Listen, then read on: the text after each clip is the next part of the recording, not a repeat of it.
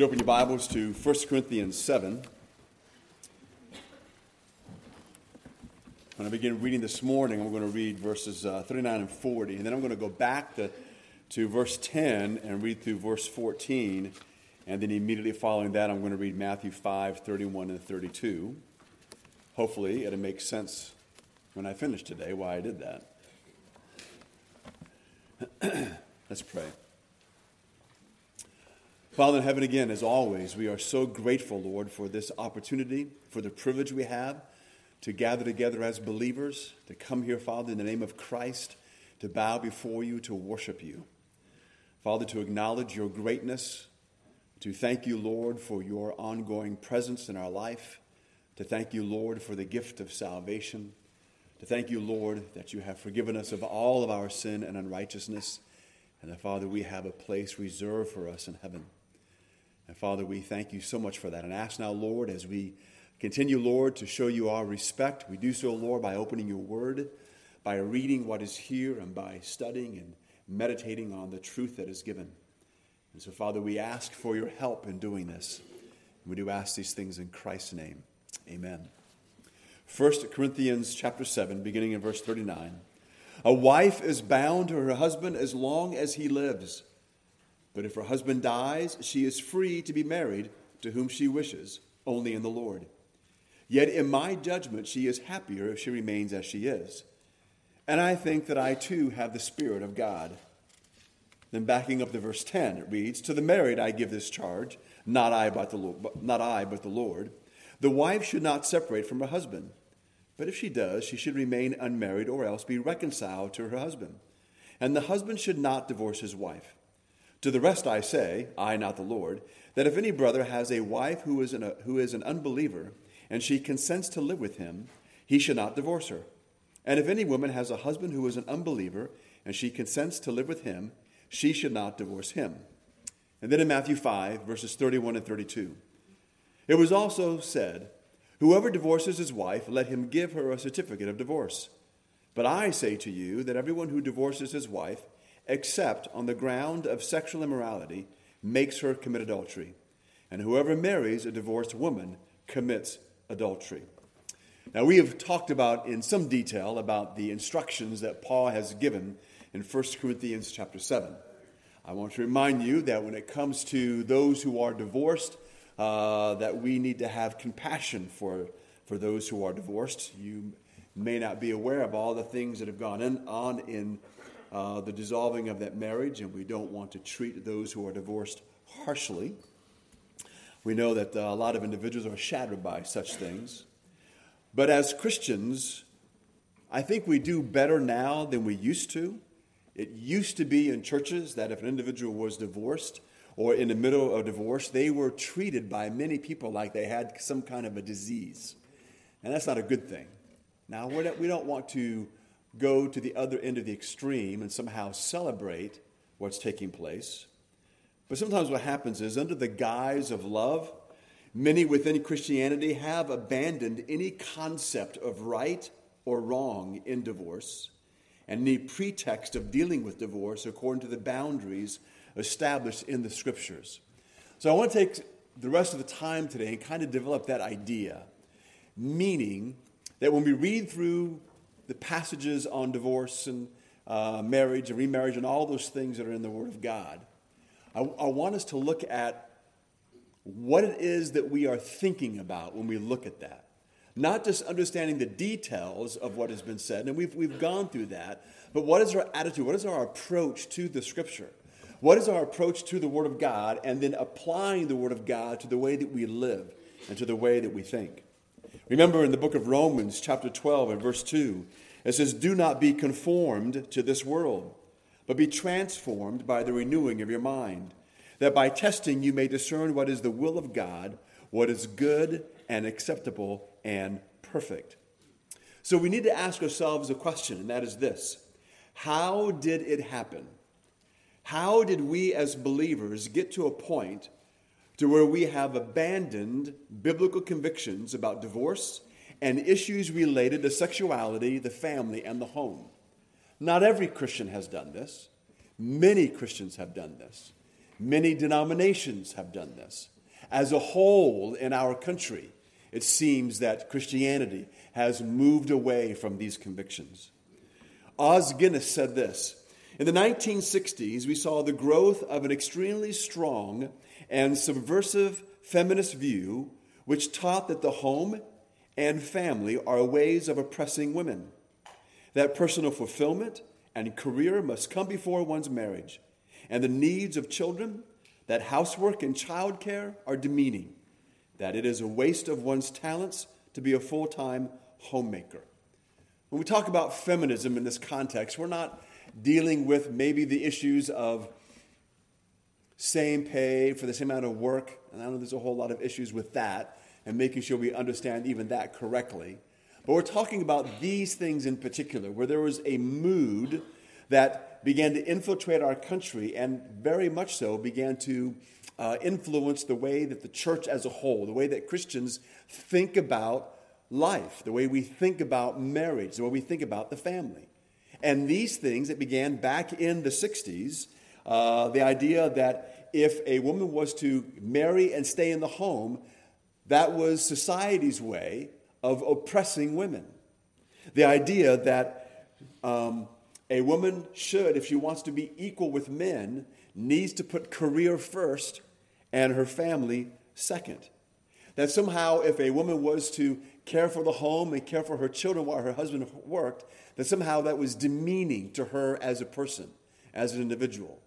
We need to remember that those ideas did catch on. Our society was influenced and embraced many of these, maybe not wholeheartedly, but by degrees. And there are many Christians who were influenced in this way.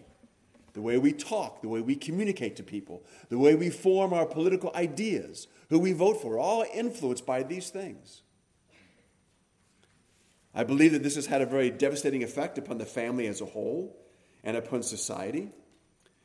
We now have a very large growing number of children who are deprived of what we would consider, at least in some ways, normal family relationships. And this is having devastating effects on our society. The key to understanding extreme feminism, and I'll use that phrase because, again, not every single aspect of any ideology is always wrong, but the extremes are wrong. And this idea of extreme feminism, that what I've just mentioned, that somehow those things are true. The idea that there needs to be total equality between men and women. Now, don't worry, we're going to tie all this into what Paul is getting into in 1 Corinthians chapter 7 and the way that we approach that. But the idea is that in our society is that there needs to be, or there must be, equality without distinction. That men and women are not different, that they are exactly the same in every way. Now remember that the Bible does not teach inequality of men and women. We do believe and we do know that every single person, every man, every woman stands equally before God as a person who was created in his image. And at the same time, men and women are sinners in need of salvation. Because of this, each person, male or female, has at the same time an infinite equality of worth before God and one another, and also a total equality of need for Christ as Savior. However, when you read through the book of Genesis, especially the first 2 chapters, and then kind of peruse through the Word of God in the way that it talks about men and women, we see that this equality between men and women is not an equality of sameness between men and women. It is an equality which preserves the fundamental differences between the sexes, which allows for the realization and fulfillment of all these differences. But again, at the same time, it affirms everything that men and women have in common. Again, as both being created in the image of God, and that they are to be complementary expressions of his image. So we have to affirm 2 things simultaneously. Number 1, because men and women are both created in the image of God, there is common equality. So again, we are the same in that sense. And that of course, has enormous implications for all of our lives. But also, secondarily, because men and women are both created with distinctions, and as being complementary expressions of the image of God, this also has enormous implications for all of life, the family, and the church. But again, our society is so steeped in this idea of absolute equality without distinctions, we sometimes forget that we are to think about these things and what it means. Because the world is definitely wrong, and it gives birth to several other things. Again, the Bible does give to us enormous amounts of freedom. But again, the freedom that we have is always given to us within the bounds of biblical truth. And we need to remember that as well. We must also emphasize that because we are fallen men, when we deal with men in society and men in families, men have often corrupted their place by turning it into tyranny. And that goes all the way back to Genesis chapter 3 and the way that men and women treat each other as a result of the curse. Francis Schaeffer said this. I think I have this quote in your notes. That's what I don't have this quote. I have a quote later. But when you see FS, that stands for Francis Schaeffer. But anyway, Francis Schaeffer said this. He said, "The mood and desire of our culture would have us aspire to autonomous, absolute freedom in the area of male and female relationships, to throw off all form and boundaries in these relationships, and especially those taught in the Scriptures." So basically the idea is this. Our age aspires not to biblical equality or complementarianism in expressing the image of God. It is a monolithic equality, that's a term that's been used by several, which can best be described again as equality without distinction. And so, without taking into account any differences between men and women, again, this affects every area of life. And we see, I guess you would say, some of the unintended consequences by those who espouse some things, because this does have a definite foundational aspect to it in explaining how our culture has drifted when it comes to the whole transgender thing. And you have boys who say that they identify as girls, and they now compete in track and field as a girl, even though they are boys. And they're wiping out all the state records. And now there's a growing number of girls who no longer are qualifying for scholarships at universities because they're no longer winning at track. And it's a growing problem. And in certain states, I think there's been at least 2 where they have, and I forget if it's a court case or some law, but somehow officially they have stated that they're going to allow boys to compete as girls in sports that used to be, well, I guess the sports are still segregated by male and female. But basically these boys who can't win against boys say they're girls and they start winning, and we just have this mess. There's a mess, there's a confusion, there's all kinds of things that are going on. And so we have these tragic consequences that have come about as a result of just taking away the distinctions between male and female. Our society, again, has this idea that somehow that's being negative, that somehow it's derogatory to even notice that there are differences. I remember, this was pointed out to me because I don't really read magazines, but I can't remember if it was Time or Newsweek, whenever they used to publish a magazine, and on the cover, there was a silhouette of a male and a female, and it said this: "There really is a difference," as if that was news. But they were saying there really was a difference, and they were just dealing with the biology between the sexes. So again, to deny the truth of what it means to be a male or female as taught in the Bible is to deny something essential about the nature of man and about the character of God and his relationship to man. And again, it has tragic consequences for society and human life. So Francis Schaeffer pointed out that if we accept the idea of equality without distinction, we logically must accept the ideas of abortion and homosexuality. Now, he said this back in the early 70s. And what we are seeing today is just the natural outgrowth of all of these ideas. In other words, everyone knows we didn't get here overnight. How did we get here? How is it that people think this way? It really does begin with a refusal to accept what the Bible says about men and women. That's what it began with. Our country at one time, I don't believe our country was ever a Christian nation, but I do believe that a great deal of the ideals were based on the Bible and what it teaches. It was clearly a borrowed philosophy for many individuals. The ideas of right and wrong came from the Bible. And so the ideas of male and female came from the Bible. It was formed and shaped by the Bible. And our culture at some point, at least individuals and leaders within various cultural groups, began to make a decision to move away from what the Bible said. And as a result of that, that was the beginning of where we are now. And that's important because I believe the way that it affects us and the way that we approach the Word of God. And we'll see that in a few moments. So again, Francis Schaeffer pointed out that if we accept the idea of equality without distinction between men and women, then logically we must accept the ideas of abortion and homosexuality.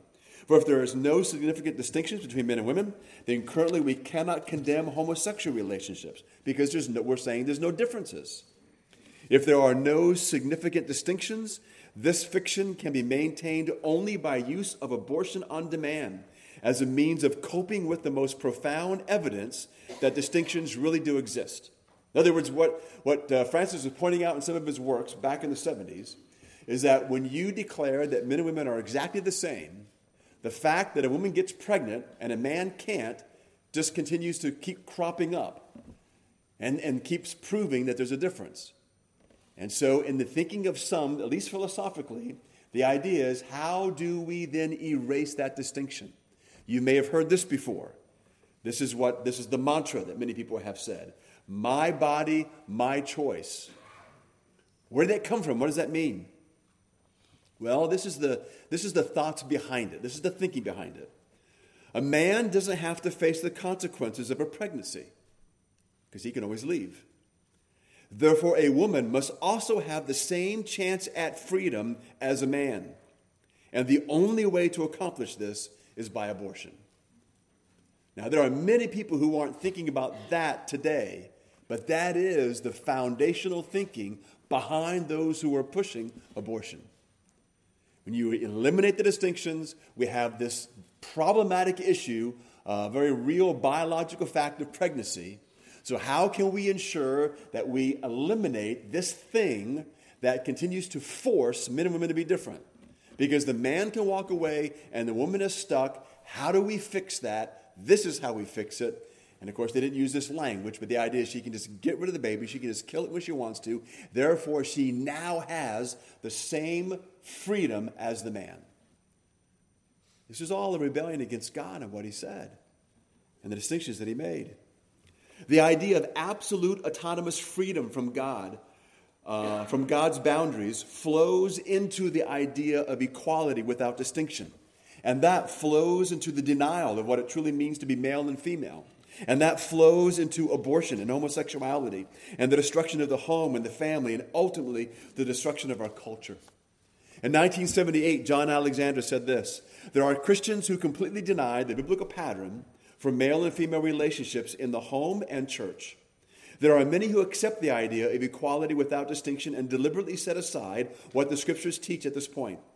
And there are others who call themselves Christians and then affirm the acceptability of homosexuality and even the idea of homosexual marriage. Again, he was talking about those who were thinking this way in 1978. I want you to note this. What he's talking about here, cannot be done without directly denying the authority of Scripture in the area of sexual immorality. In other words, for Christians, what this gets down to is the authority of Scripture.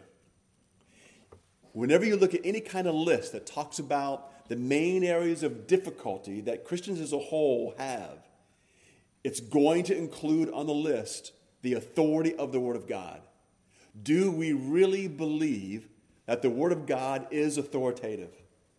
Do I believe that God has the right to tell me what is right, what is wrong, and how I must live? You would think, at least some of us might think, that when a person becomes a Christian, that goes without saying. It's not true.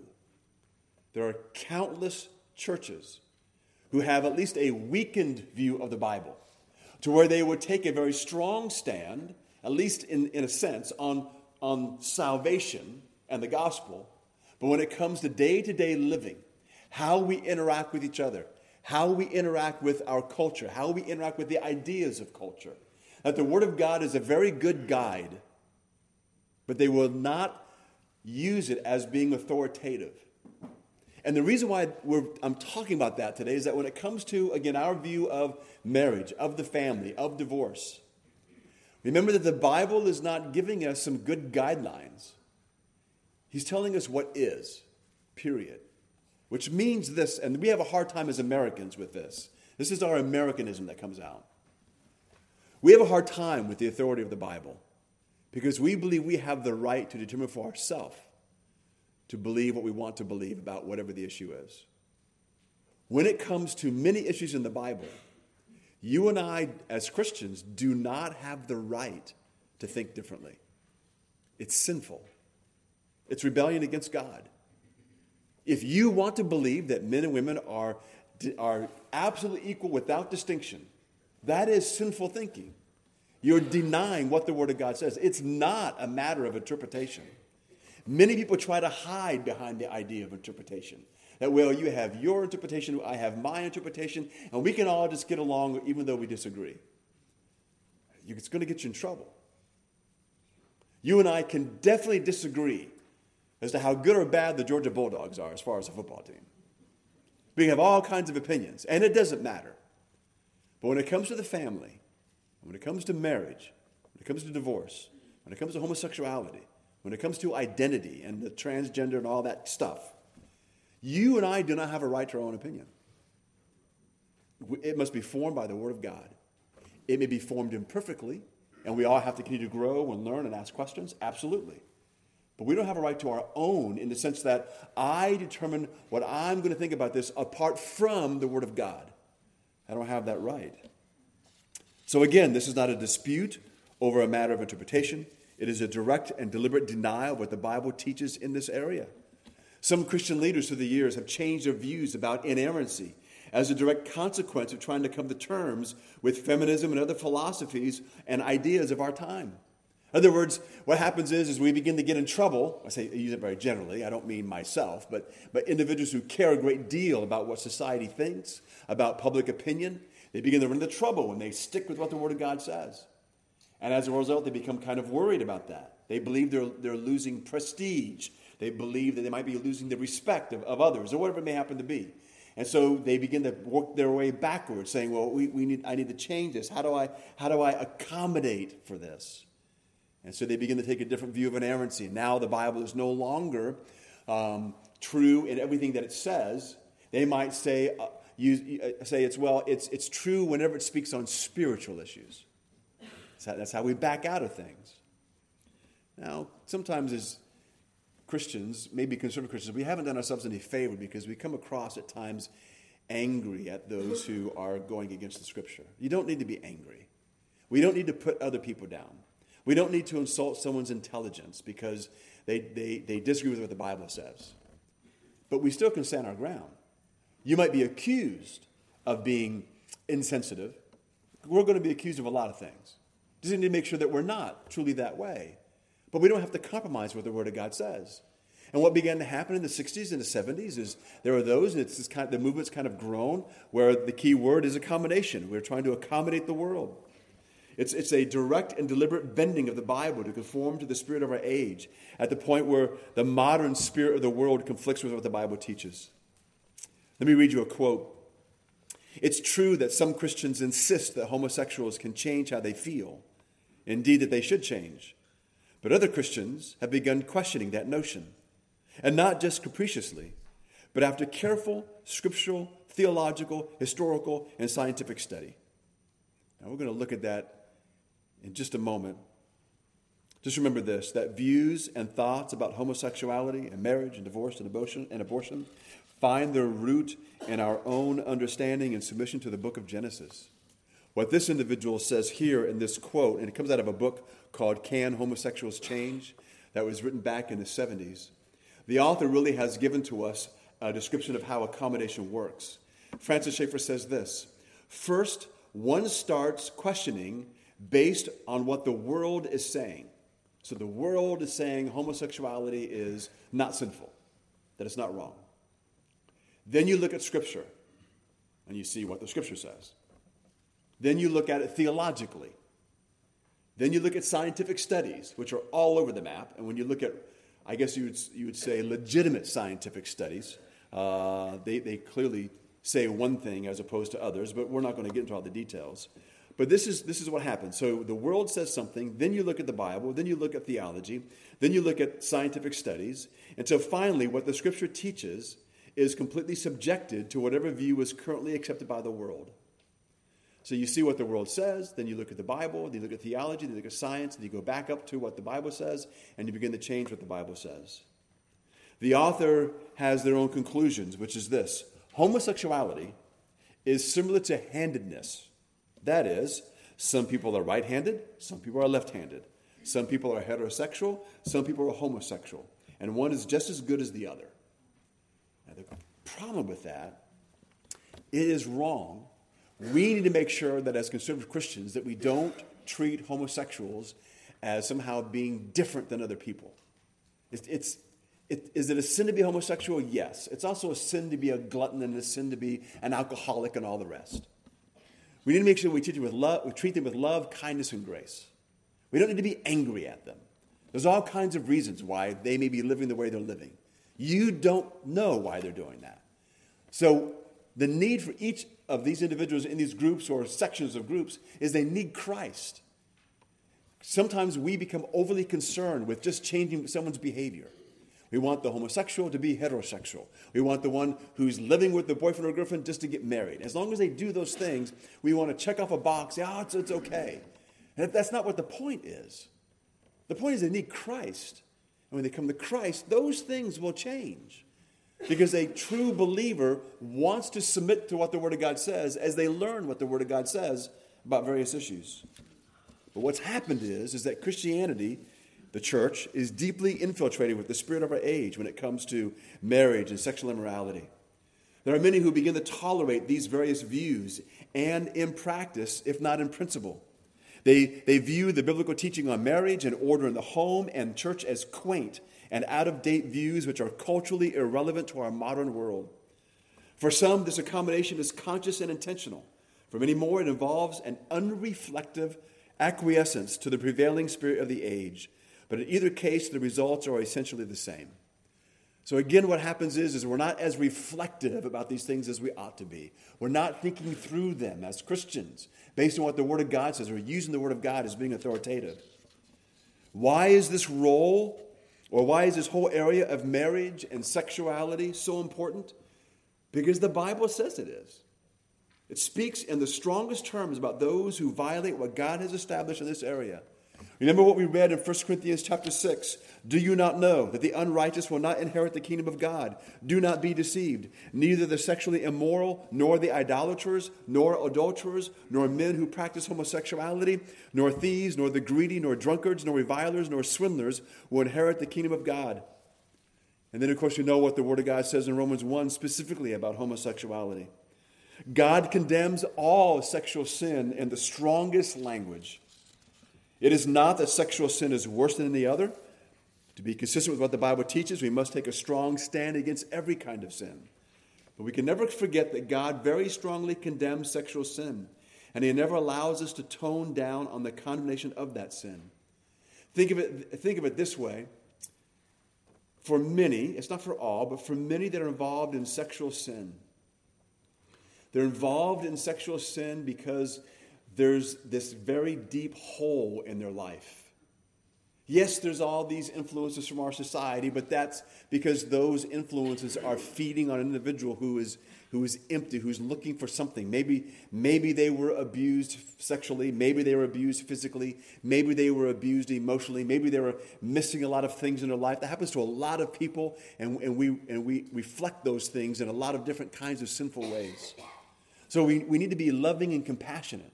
Remember that no matter what kind of sin a person is involved in, there is not one person in this world who needs Jesus more than anybody else. We all need Him desperately. So again, why are these points important? Again, first of all, because God says so. God is the creator, the judge of the universe. His character is the law of the universe. And when He tells us a thing is wrong, it is wrong. Secondly, God has made us in our relationships to fulfill that which He made us to be. And therefore, a right sexual relationship is for our good. If we do not follow God's pattern for marriage and sexual morality, it would be destructive to us personally and for our society as a whole. What sometimes, actually most of the time, you're not going to read in the popular media and publishing world are the millions of stories of individuals who are involved in various kinds of relationships that at least we're going to say they're not biblically centered. They're not married. And all marriages aren't perfect. Most marriages aren't perfect anyway, because you have two imperfect people coming together. But the idea is that as individuals are looking for fulfillment and happiness and joy, they're still not finding it in all these other places.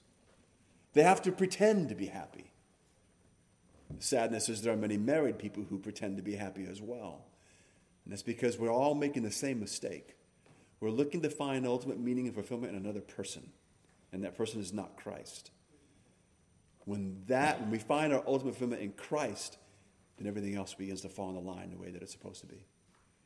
Thirdly, a denial of God's pattern for marriage.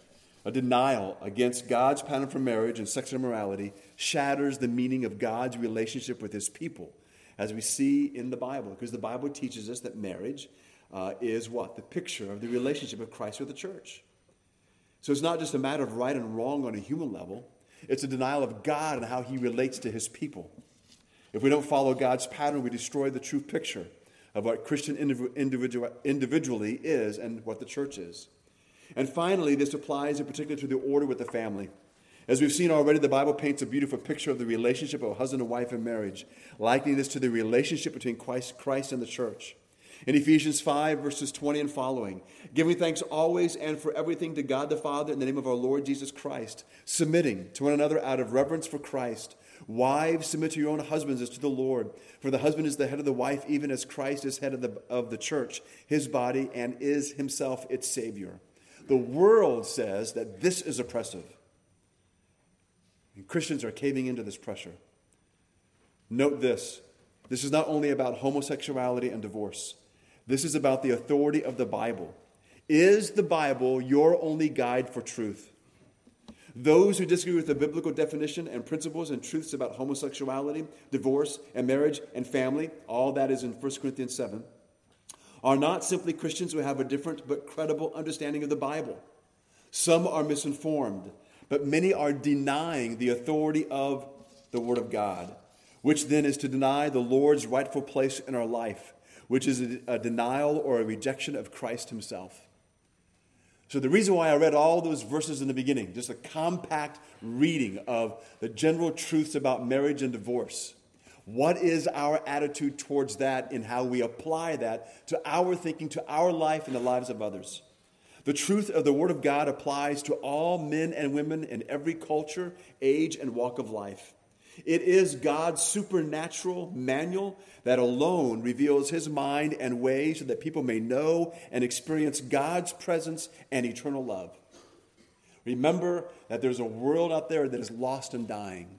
They express their lostness in many different ways. You and I accommodating the beliefs of the world to the Word of God is not going to help anyone.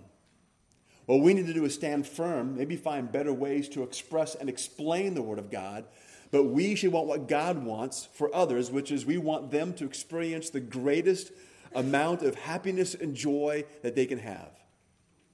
Do you believe that our greatest happiness and joy is sourced in our relationship with Jesus Christ? If you believe that, then you carry with you the message of hope that the world desperately needs to hear. But sometimes the problem begins with us. The world cannot hear our message because we don't believe that the greatest source and joy of happiness in our life is our relationship with Christ. We don't believe that. We keep accommodating to the ways of the world for all kinds of reasons. And none of those reasons justify our abandoning what the Word of God says. And so we need to make sure that we are right with God. Make sure that we take the Word of God as being authoritative.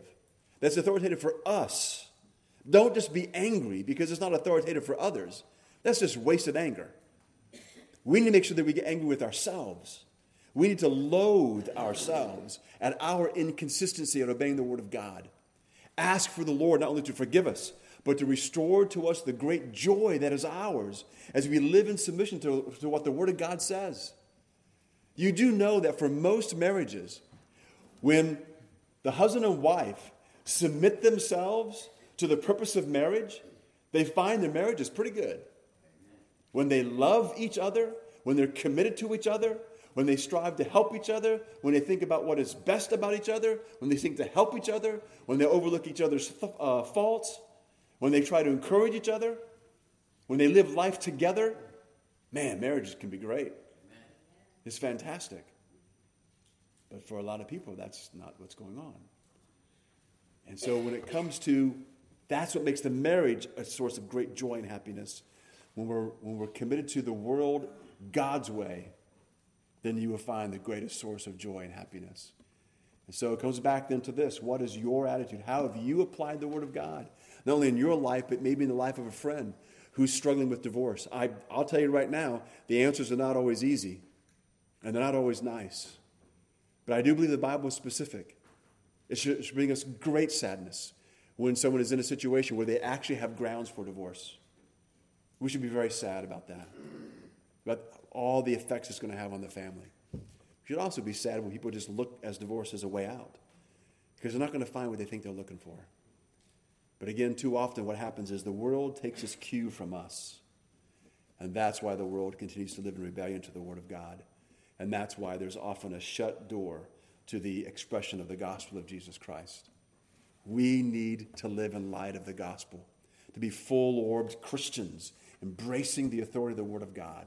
Let others into our life to see the joy and the happiness that brings us, so they would perhaps be moved, wanting to know what is it that makes us tick.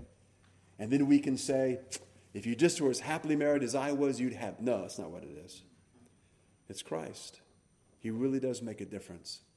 And without him, the world really is going to die in their sin and go to hell. Father, we thank you again for your grace in our life, and again, the truth of your word.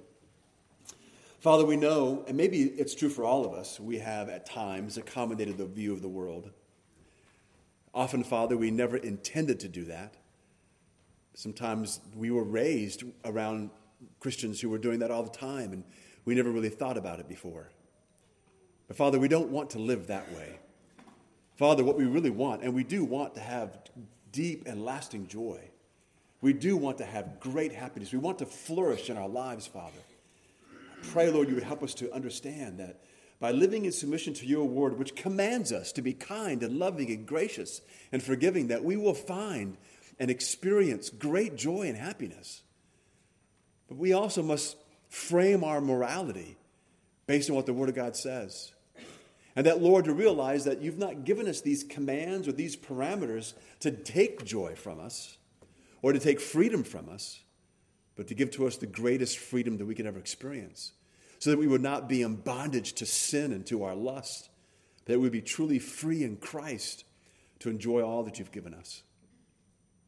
And so, Father, I pray that you would help each one of us as believers this morning to once again return to our roots and to proclaim and ask for your help to make your word authoritative in every aspect of life. And then, Father, we pray that you would help us to have a great, deep love for non-believers. Help us, Father, not to become blinded by their sin or wrongdoing. Help us, Father, not to hate them. Give us great and deep compassion for them. Help us to love them as Christ loves sinners. Help us to do all we can to help them, Father, that we may live in light of the gospel and then explain the gospel. And so, Father, we pray that you would give to us this deep love for others, because apart from that, Father, we will be unable to do the gospel any justice when we proclaim it, because we were perceived as being angry or judgmental. Father, we love you. We know, Lord, that you have exercised tremendous patience towards us. We ask, Lord, you would help us to be more like Christ in every way. Thank you, Father. And we do ask these things in Christ's name. Amen.